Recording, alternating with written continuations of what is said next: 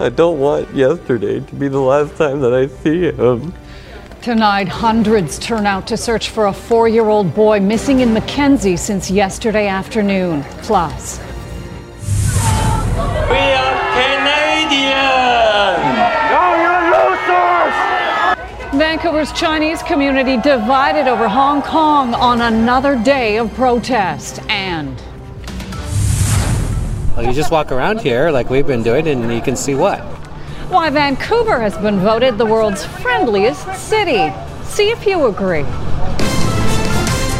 You're watching Global BC. This is Global News Hour at 6. Good evening. Thanks for joining us. A desperate search is underway at a park in the northern BC community of Mackenzie. Hundreds, including volunteers, are searching for a missing boy. 4-year-old George Hazard Benoit was last seen with his mom and her friend as they picked berries Saturday afternoon. As Tanya Beja reports, his disappearance has prompted a huge response from the community and a heartbreaking plea from his father. All I can really say is I just want him home. Chris Benoit last saw his son George on Saturday. He's such a beautiful little boy. He's so bright and so shiny, and I just don't want to lose that. Police say the 4-year-old was out berry picking with his mother near Lions Lake, about 180 kilometers north of Prince George. The two became separated shortly after noon. It's heartbreaking not knowing what's happening. Where is he? Conservation officers, police, and search and rescue volunteers from around northern BC are combing the area. We're a very small town, so everyone, if they don't know this child themselves, they know this child's parents or this child's grandparents, so everyone has been affected. Poor weather hampered the search by air, but the rain did not stop more than 300 Mackenzie residents from joining the effort. I thank Mackenzie and I thank all the other people that have pitched in to help our son and help us find him. George was last seen wearing a bright blue coat with a hood, a black shirt with glow-in-the-dark lettering, and dark navy pants. He's about 3 feet tall and has short, dark auburn hair. We just want our son home. That is it. Tanya Beja, Global News. Kelowna RCMP and the BC Coroner Service are investigating an apparent drowning in Okanagan Lake. Friends and family are remembering Jackson Cahill at a memorial that now sits at the ferry wharf.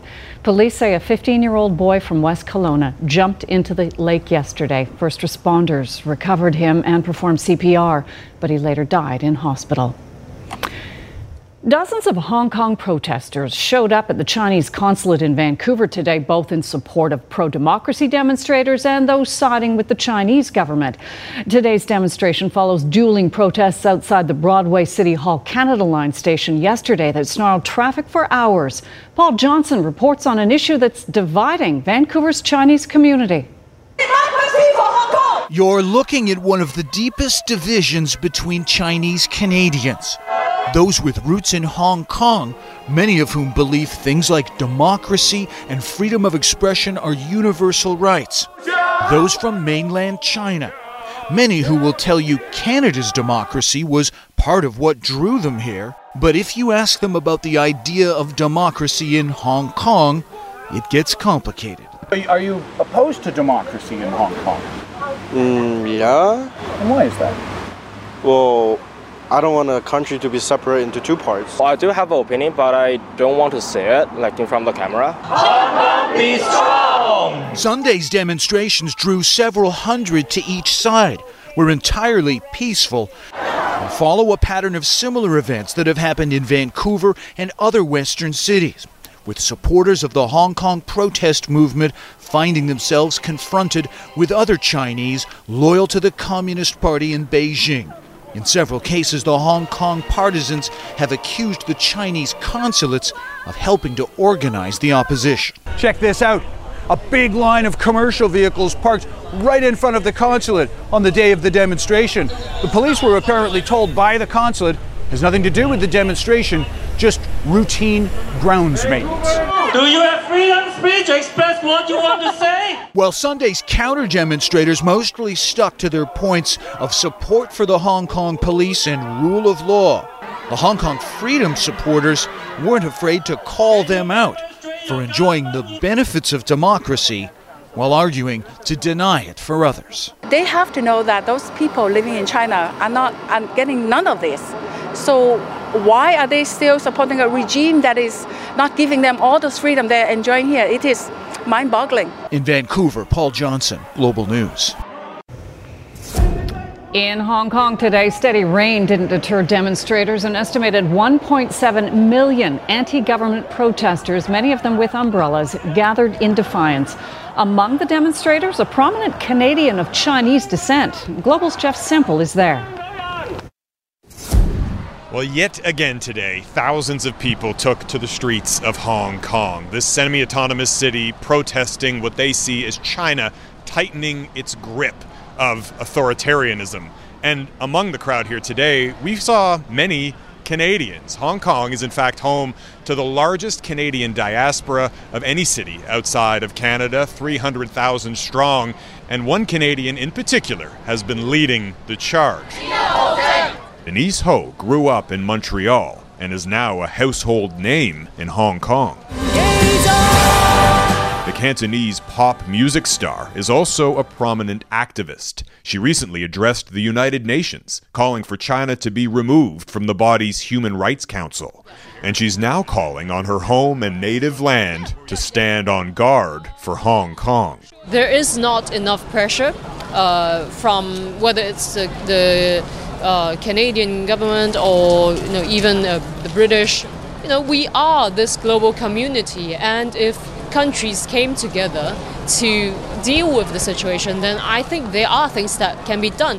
This city is also breathing a sigh of relief. Many here were desperately hoping to avoid the violent scenes that we saw last week. And in the end, this protest was both peaceful and methodical. After 11 consecutive weeks, it seems Hong Kong is getting the hang of this whole protest thing and showing no signs of slowing down.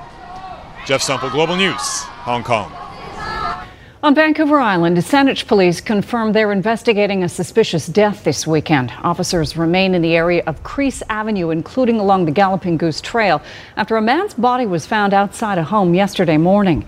Investigators will remain in the area until tomorrow. Police say due to the nature of the man's injuries, his death is considered suspicious. They want to speak with any witnesses who passed through the area or who may have dash cam footage from yesterday morning. And because we don't know where the man came from, we are even still working to identify the man. So we have to really put a broad lens to where he could have come from. And in doing that, we do have to cordon off large portions of the area. And it is disrupting traffic. We appreciate that, but we also appreciate that the community is being very patient with us. There is no timeline for us to investigate these kind of incidents. Tomorrow marks 4 years since a young Vancouver Island woman's body was found. Police who believe she was murdered are asking the public for information. 19-year-old Dolores D.D. Brown's body was found near Norway Island off Ladysmith on August 19, 2015. She was last seen alive 3 weeks earlier in the early hours of July 27th, partying with friends on Penalaquet Island. Police are appealing to the public to come forward with any information that could help solve the homicide investigation. The family of a young Port Hardy man shot and killed by police 4 years ago is hoping an inquest set to begin this week will bring about change. The province's police watchdog has already ruled out criminal charges against the officers involved, but his relatives are hoping an inquest's recommendations will improve police interactions with those struggling with mental health challenges. Kristen Robinson reports. He was a really shy young man. He had hopes of having a child one day. Instead, Nora Hayward's nephew died in a confrontation with police. Time has passed, so I mean, it's healed a bit, but it still hurts. It's still like today, like we miss him. In July 2015, RCMP responded to a call about a man with a knife threatening people near the high school track in Port Hardy. 24-year-old James Butters, also known as James Hayward, was shot 5 times less than a minute after multiple witnesses say he ran towards officers with a knife and did not comply with police orders to drop it. James had no alcohol or drugs in his system at the time of his death, but he was in need. He was in crisis. He obviously needed help. He didn't need to be killed. Hayward doesn't dispute the evidence, which cleared the officers involved of any wrongdoing and led BC's police watchdog to rule out criminal charges. But she hopes the inquest will bring recommendations that could change the way police approach people experiencing mental health breakdowns. My hope and desire is that for anybody, any family that has to deal with mental health and addictions, that this never ever happens to their family. Kristen Robinson, Global News. BC caregivers and a Vancouver NDP MLA are coming forward tonight with serious allegations involving a local settlement service agency. The caregivers and former staff of Multicultural Helping House Society claim the agency profited from them instead of assisting them and other newcomers to Canada. They allege MHHS board members used the agency and its resources to sell expensive and inappropriate insurance products to vulnerable immigrants who came to them for help. The caregivers also claim that people felt they had to pay to play for access to services. The CEO of the society denies the allegations. My most concern is what happened with the money raised by the caregivers. Who is handling now the affairs of the caregivers? Each of us have the right to know. These women should be they should be heard, they should be supported, and we must bring an end to this situation. We are not engaged. Multicultural Helping House is a service provider, and as president, I am not aware of anything, of any activity that involves Multicultural Helping House or insurance. We are not an insurance agency. Okay. There are indications Vancouver is preparing to clear Oppenheimer Park of the tent city that's grown to more than 200 people.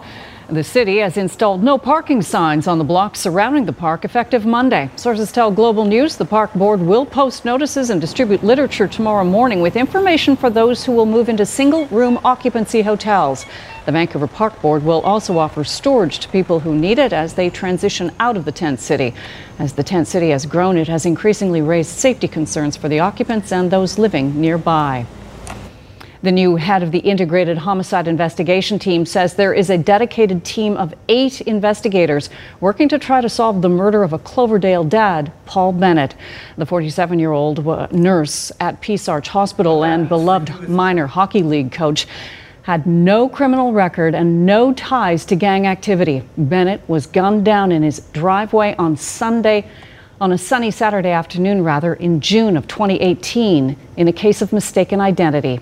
In an exclusive interview with Global's Janet Brown, IHIT officer in charge, Superintendent Dave Chohan, says solving the case is a priority. We are diligently working towards this investigation, and it's the accumulation of all the evidence and then presentation to the Crown Counsel at the end of the day. But all I can say is that our teams are working on this investigation on a daily basis. I am part of weekly meetings with the team, so I have a full awareness of exactly what files we are working on, and I can assure you that this is one of the files that I hear about on a weekly basis. It was a somber ride for dozens of cyclists in Kelowna today as they escorted a ghost bike to the site of a tragic collision that cost a 69-year-old man his life. Jules Knox has more. A procession of cyclists traveling along Angel Way. One, a ghost bike without a rider. It's in honor of Ernie Gabbs, killed when a semi-trailer crashed with his hand cycle. Ernie was my rock. He was the one that made me believe that nothing can stop you from doing what you want to do. He was fun, and I really miss when he took me on adventures. The 69-year-old was paraplegic because of a workplace accident, but that didn't stop him from cycling. Last Monday, he was on his hand cycle, heading north on Dilworth Drive, when a truck tried to make a right-hand turn and the two collided. Well, as soon as Daddy told me the bad news, I started to cry, and it was just too soon. This is Kelowna's 4th ghost bike. Some were symbols that marked the end of a cyclist's final ride. The trip to bring it to its resting place, a tough one. Because I knew where I was going to be when I got here, and I know directly what it represents. The ghost bike has now been decorated with flowers and balloons and a photo of Ernie Gabbs. And around the middle hangs a tire from his hand cycle, its spokes still crushed in from the crash. It's the first time I've seen the wheel. I'm glad to be at the site where it happened. Police say they're still actively investigating the crash and don't yet know if charges will be laid against the truck driver. But for family and friends grieving here today, they hope the ghost bike will caution others to be careful.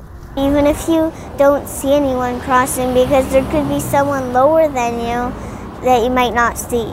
Jules Knox, Global News, Kelowna. It's been a busy weekend for crews on the Fraser River. They've been breaking new records for the number of salmon transported past the Big Bar landslide.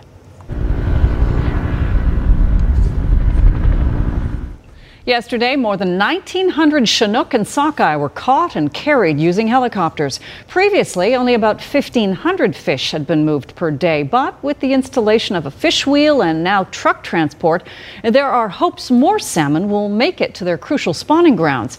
For those who rely on the fish for their livelihood, there are new concerns, however. The solution may be harming the fish. You know, to be caught in nets below the Big Bar slide and having to be put in, you know, these long line buckets of the helicopters and then transported, you know, above Big Bar and then released, you know, they must be traumatized. So I guess that's why there's so many of them that are dying. So, you know, what they're doing with the long lining, you know, it's a fruitless exercise.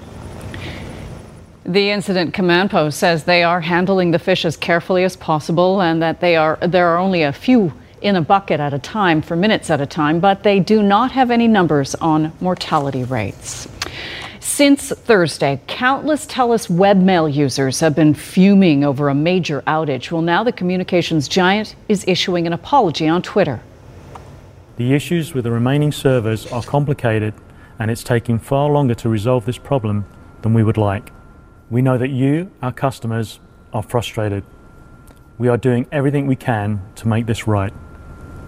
Please know that we are extremely grateful for your loyalty, your business, and your patience. That apology coming from the TELUS Chief Customer Officer. Thousands of customers in BC and Alberta have been without email for 4 days. TELUS says its system is having hardware issues. TELUS adds the majority of customers were back online Friday, but acknowledges some accounts are still not working. The fate of the British-Canadian man known as Jihadi Jack has once again fallen into the lap of Canadian officials. Jack Letts has been in a Kurdish prison for 2 years after he traveled to Syria to allegedly join the so-called Islamic State. Well, now the UK has stripped him of his UK citizenship. Canada's public safety minister calls the move offloading. But Ralph Goodale insists Canada will be making no efforts to bring him here and that Canada has no legal obligation to do so. His father wants this resolved and is denying claims his son is a terrorist. If Jack Letts has done something wrong, I will be the first person to stand up and condemn him publicly and ask for him to go on trial and to be punished for what he did. I've now written to the Prime Minister's office and said, I please, can we try to resolve this situation? Leaked documents published by the Sunday Times reveal British government is bracing for the worst in a no-deal Brexit, which could have a catastrophic impact on the British economy. That would include shortages of fuel, food, and medicine, along with rising costs of social care, significant port disruptions, and a hard border with Ireland. Even fresh water could be impacted due to interruptions of imported water treatment chemicals. It could also lead to massive customs delays, as up to 85% of all trucks wouldn't be adequately prepared for French customs. Britain is due to leave the European Union in less than 75 days. A humanitarian group is pleading with the Italian government to allow a rescue vessel to dock after nearly 3 weeks at sea. The group says the migrants on board are facing an extreme humanitarian emergency. At the beginning of August, the Spanish aid group Open Arms picked up about 150 migrants off the coast of Libya. Today, some of the migrants took matters into their own hands, jumping overboard and trying to swim to Italy. They were followed by rescuers. Italy doesn't believe the situation is dire and is refusing to let the boat dock. Spain is offering to take the vessel, but the charity group doesn't believe the passengers can handle another 6-day journey, given the emergency situation on board. The Islamic State's affiliate in Afghanistan is claiming responsibility for setting off a blast at a wedding in Kabul that killed at least 63 people last night. A car bomb was also detonated in the attack. A government spokesman says about 180 people were wounded in the city's deadliest attacks so far this year. Fire swept through a slum in the capital of Bangladesh, leaving an estimated 3,000 people homeless. Firefighters scrambled to get access to enough water, struggling for more than 3 hours to douse the flames. Government officials say no fatalities have been reported, but many were injured. Fortunately, most residents were away celebrating a Muslim festival. NASA scientists are crisscrossing Greenland on a mission to track melting ice. Greenland has been melting faster in the last decade, and this summer it has seen 2 of the biggest melts on record since 2012. Scientists say the melting of the Greenland ice sheet is contributing to a rise in sea levels, and that Greenland is a barometer for climate change. Why a lightning strike north of Winnipeg was a very close call for a group of people. We're going to have that for you right after the forecast. And Kasia is in for Yvonne tonight, live at the PNE. Hi, Kasia. Hi, good evening. Things are about to get a little corny over here in a good way. We've got the Corn Dog King with us over here. We've got Jason as well as Kat from Next Gen Concessions. I'll have your full forecast in just 1 second. But first, I'm going to admit I've actually never had a corn dog in my life. What can I expect? What kind of corn dog is this? So this is our cheesy ramen corn dog. It's new this year. We've done it all throughout all Canada, Calgary Stampede. We're doing it at the CNE right now as well. Okay, very exciting. Now, your family has been a part of the PNE for over 60 years. How have you guys seen it change and evolve over the years? Yeah, the fair used to be a lot about the activities, the music, the animals. Now it's a lot about food. Yeah. Right? Food is what's driving a lot of people here. We have people, Instagramming us, trying to find us on Facebook saying, what are you bringing this year? Yeah. So things like this appear. Oh, this is so exciting. And I have to mention that these are the masterminds behind the dill pickle cotton candy that Yvonne had yesterday. Did she like it? Yeah, everyone's loved it. Everybody's been loving it. I love it. So I'm going to give this a try after the weather forecast. But in the meantime, I'm going to tell you what to expect over the next few days. Your PNE forecast, by the way, you guys are going to love it. It's going to be great over the next few days. The sunshine that we have been promising you over the past few days, it has arrived. It's plenty of sunshine at this point, and temperatures are right now sitting at about 21 degrees. Here's what you can expect over the next 24 hours. A very similar weather picture to today, a sun cloud mix into the afternoon. Tomorrow, morning drizzle, a chance of morning drizzle for your Monday morning.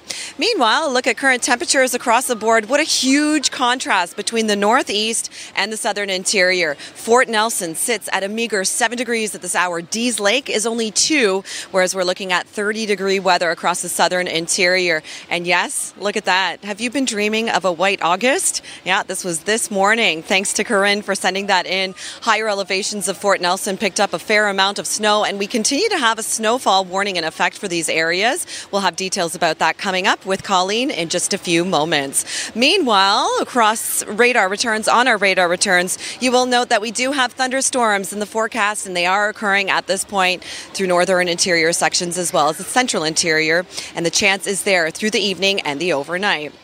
You'll note up in the north, in the purples, that's your snow. We'll continue to have the snow through the overnight, and it's going to be tapering off early afternoon on your Monday. Everybody clears out for the most part Monday, but this is the next system that we are tracking.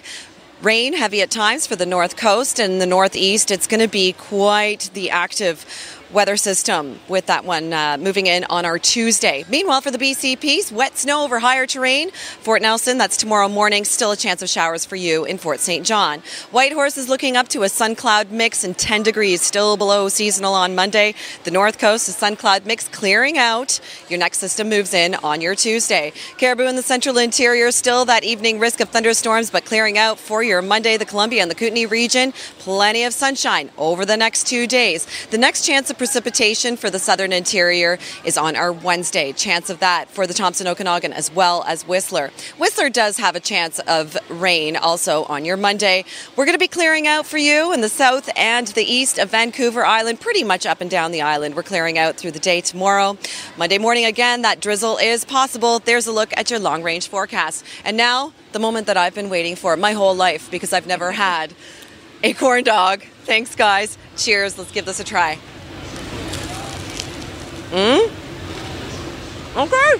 Okay.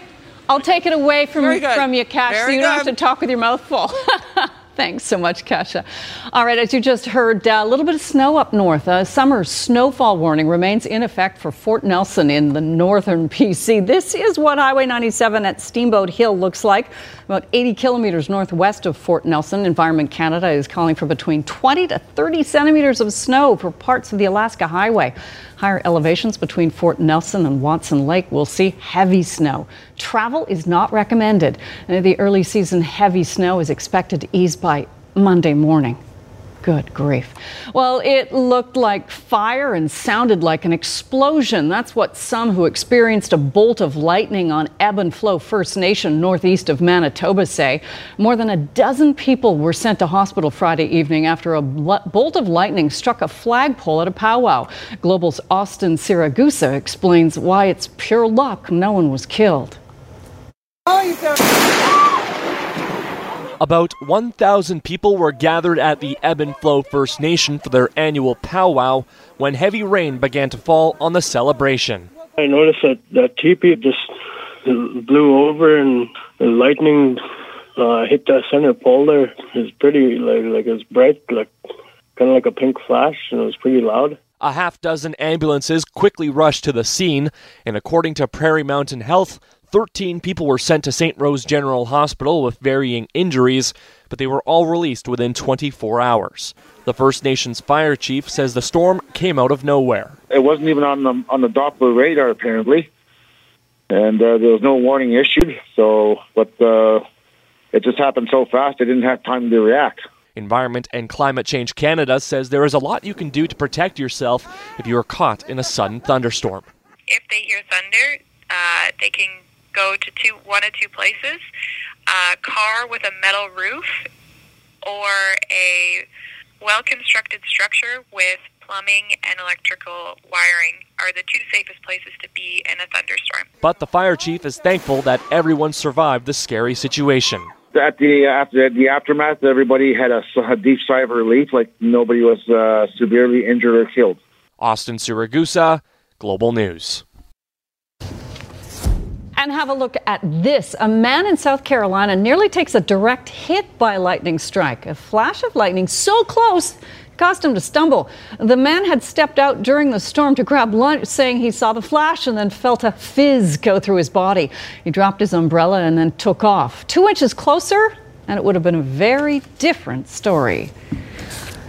Ooh, yeah, umbrella in a lightning storm. It's not exactly the calming walk in the raindrops experience he was looking for. No, I don't think so. A bit of a jolt there. Yeah. All right, what do we got coming up in sports? You probably wanted to ask that. I would like to. Asking my own questions. Okay. We're going to finish up the BMW Championship. Adam Hadwin needed to go real low today to get into the final 30. We'll tell you who the Canadian Little Leaguers are going to play tomorrow in their next game. And Seahawks exhibition action. Russell Wilson's in, so we'll have some highlights of that too. Yeah, that doesn't make me dizzy at all. Not even close. Okay, Bear, just ahead of your sportscast. The Tokyo Summer Olympics, hard to believe, less than a year away. And one of the venues was officially opened today.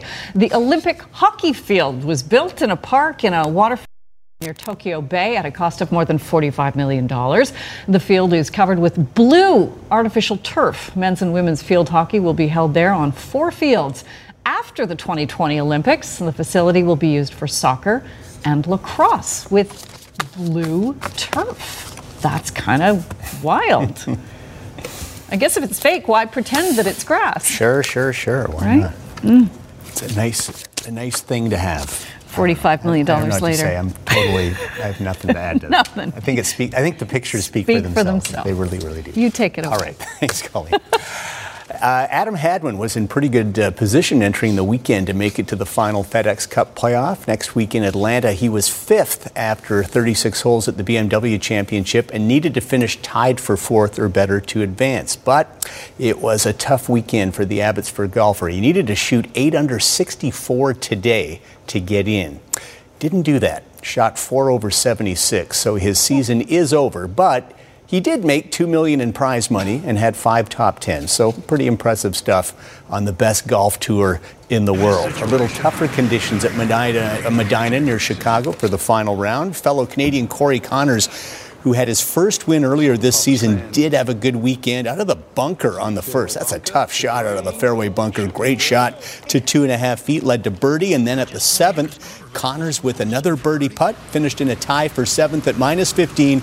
So Connors will be in the field next week for the Tour Championship in Atlanta. 23rd in the standings, the top 30 get in, so we will have Canadian content next week.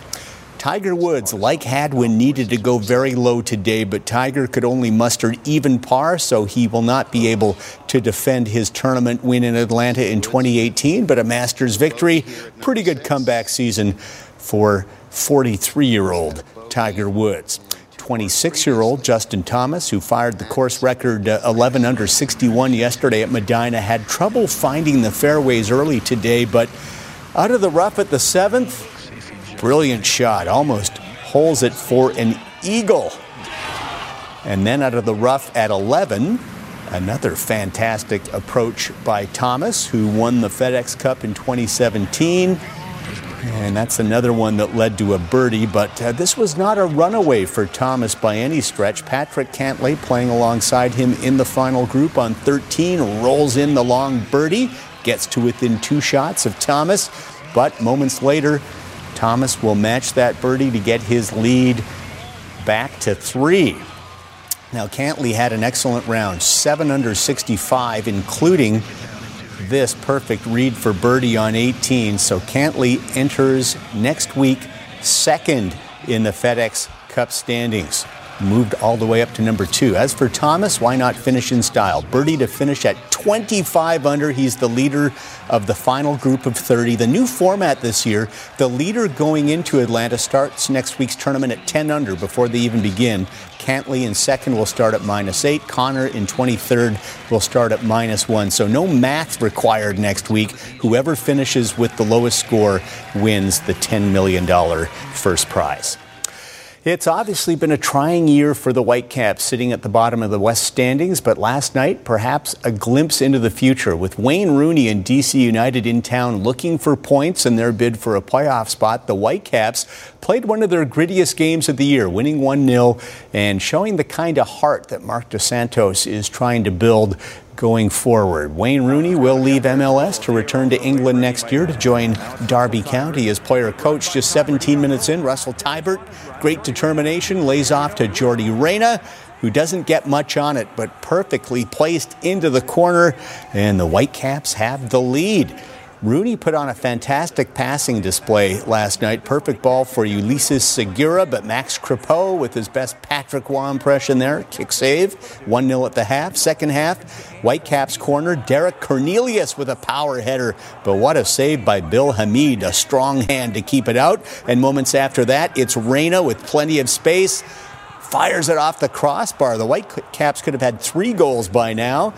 Meanwhile, Rooney with a free kick, and that's not even close. Airmails it over the crossbar, subbed out in the 74th minute, but not before letting the 4th official have it with a verbal tirade. Not happy with the calls. DC had one more great chance. Luciano Acosta, header off the post, and then caught by Crepeau. The Whitecaps hang on for the 1-0 win. First home victory since May 25th, and the effort really pleased their head coach. What I told the players before the game is, even if many people come to see Rooney, the sum of our parts have to be the difference maker. And I think that today, in every facet of the game and everything we did, there was such a commitment from everyone. And I'm proud of that. No sign of this team giving up. Attempts to get into the Premier League today. Frank Lampard still in search of his first win as Chelsea's manager. Man United beat Chelsea 4-0 in his EPL debut last week, but a good start. Wilfred Ndidi with the blunder led to Mason Mount's 7th-minute marker. Mount doing a great job just to keep his balance there. 1-0 Chelsea in front. But Ndidi makes up for his mistake in the second half on the 66th minute. Off the corner kick, Ndidi rising up to nod that one in. And Leicester City come into Stamford Bridge and get a point. So a tough start for Chelsea in the Premiership. A loss and a draw after today's 1-1 tie with Leicester City. Welcome back. The Seahawks surprised some people last year, going 10-6 and making the playoffs as a wild card in the NFC before losing to Dallas in the first round. Seattle figures to be right back in the mix again this season, as long as Russell Wilson stays healthy, of course.